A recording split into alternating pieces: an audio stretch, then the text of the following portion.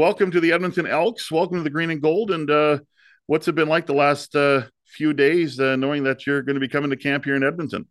It's exciting. Ready to get to work. Honestly, I mean, I'm not a real off season type of guy.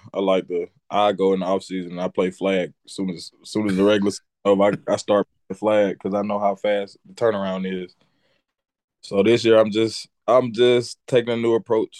I'm relaxing a little bit. So Yeah, I can't wait to get there and get to work. I think I'm gonna come sometime next week and check out the facilities and whatnot. I would imagine Chris Jones was a big draw for you, being that you played under him before in Saskatchewan.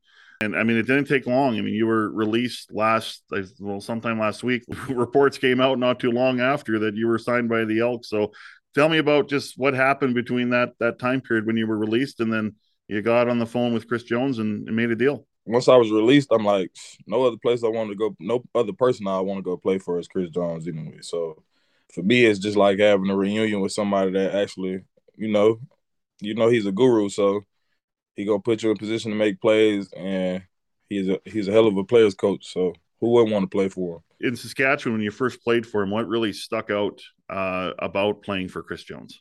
Defensive coach. I hate losing, just like him. So we on the same page when it comes to that. Yeah, And he a great players coach. Like he'll do whatever for his players, even though people don't understand like his philosophy or sometimes why he cut and release people.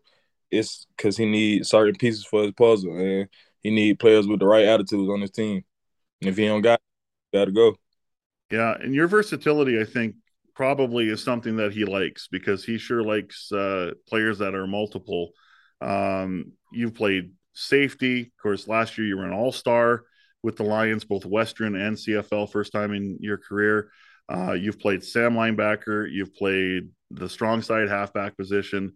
That versatility, how key is that in this equation as well? It's actually dope. I'm just ready to see what he got in store. Like I mean, knowing his defense already, so it's just knowing how where he's gonna put me. Like I don't know where he's gonna put me at yet, which I don't have a problem playing anywhere, as you can tell. Mm-hmm.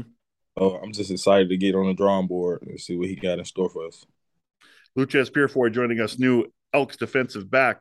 You unfortunately got caught up in what too many veterans, I think, get caught up in with the team, and that is your release. You were reportedly due a bonus next month. The Lions reportedly, just wanted to get younger and get cheaper and all this stuff. For you, do you how do you take that? I guess. I mean, does that put more fire in the belly, or do you understand the business side of it, or is the business side ever going to be something that you understand in football? My business booming, so if you don't want my business, somebody else gonna want it.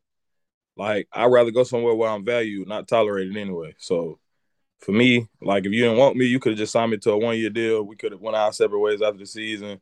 Instead, you could have just released me after the season instead of holding me hostage for however long. But it's the business, so I understand. Like they were still figuring it out, and for me, hey, it's the business. I'm used to it. You move on, but they got to see me 3 times this year, so they'll be all right.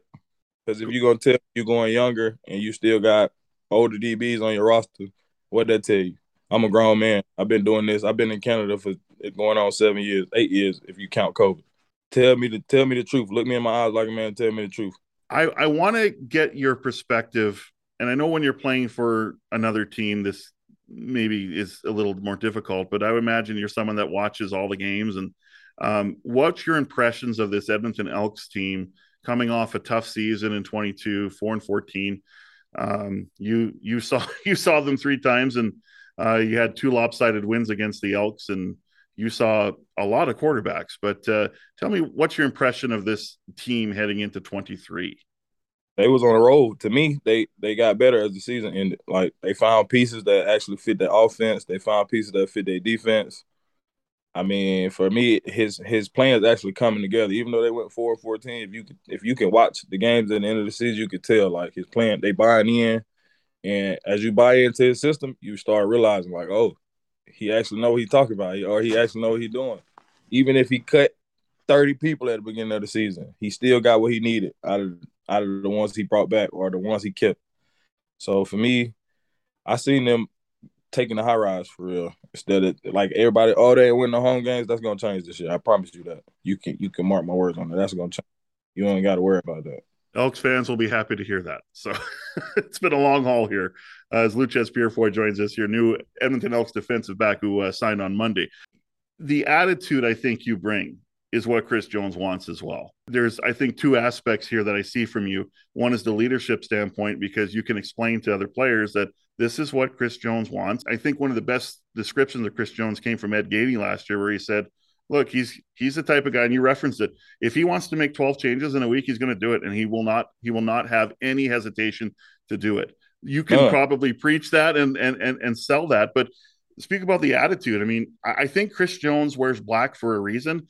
One, he likes it. Two, I don't think he minds being the villain. And I think I see you, and it's no disrespect to you, Loucheiz, but I think you don't mind playing the villain. No, I don't. I don't. You see me walking around with a Pennywise doll. Yes, that's right. It's football. Like, you want a coach like him because you know the same passion that you got, he has. So if you can get people to buy into that, all he wants is dogs. All you gotta do is listen to him. All he wants is dogs. If you could be a dog for him, then guess what? You'll succeed. You'll be successful. If you're gonna be a crybaby or a whiny baby, he got a place for you, and that ain't on the team. I got to ask you about the Pennywise thing. I'm glad you brought that up because I do remember. I think you came out of the tunnel several times with the mask. So I want to ask you, what is it about Pennywise that you like? I mean, when after COVID, my mom passed, or during the COVID time. So for me, football, and like I didn't even know if I wanted to play football again coming up. So I always had the clown mask in my locker in SAS. I used to always wear it around, chase the O-lineman. I was like, all right, I'm tired of wearing the mask. And one day I Googled a doll, which I love Stephen King. So I Googled, like, you know how people had a Chucky doll? Mm-hmm. I ended up Googling a Pennywise doll, and it ended up so happening that they had a doll and it talks. So it just stuck with me. And for me, everybody's scared of clowns. I'm not, of course not. It's just a theme for real. Like, you like freaking out your teammates when you wear the mask? Yeah. Right on. I noticed in your career, I did some averages here. So you've played 102 games. You have 283 tackles, defensive tackles. So that's an average about close to 3 a game. So if you average that out per season, that's about 48 tackles, let's just say for argument's sake, and my memory as well. For a player of your position, playing safety or DB or Sam linebacker, is that the kind of space that you like? And obviously you're involved in the box, you're involved, you have 41 knockdowns, you're active that way, you got 16 career interceptions. But is that kind of in the realm of where you like to be at? Is, if you're in around that tackle number close to 50 a year, you're kind of doing your job. For me, I don't even count tackles. I'm gonna be honest with you. I don't even count tackles. I just go out there and do my job and get people down because, tackling are a lost art in football. I'd rather hit you than get scored on or you hit me. Before you try to run me over, I'm gonna hit you. And I was always taught, like even in college, I had Will Muschamp as a coach. If you can't tackle, then you can't play. And I hate people out there that can't tackle, like, or don't want to tackle. So for me, I'm gonna get that part through too. Like, if you don't want to tackle, then this ain't the game for you. I think fans will like that response as well, Loucheiz. So that's great. Tell me where the offseason home is right now. And like you say, you're going to make your up to Edmonton here shortly. But where's the offseason home for you? I'm in BC right now. Oh, okay. Back and forth from BC to Florida. Good stuff. Loucheiz, thanks for your time. Congratulations on becoming a member of the Edmonton Elks. And just enjoy the rest of the offseason. Try and do something that will not drive you crazy with the wait until May rolls around when training camp begins. But look forward to seeing you up here in May as well. Thanks so much. Thank you.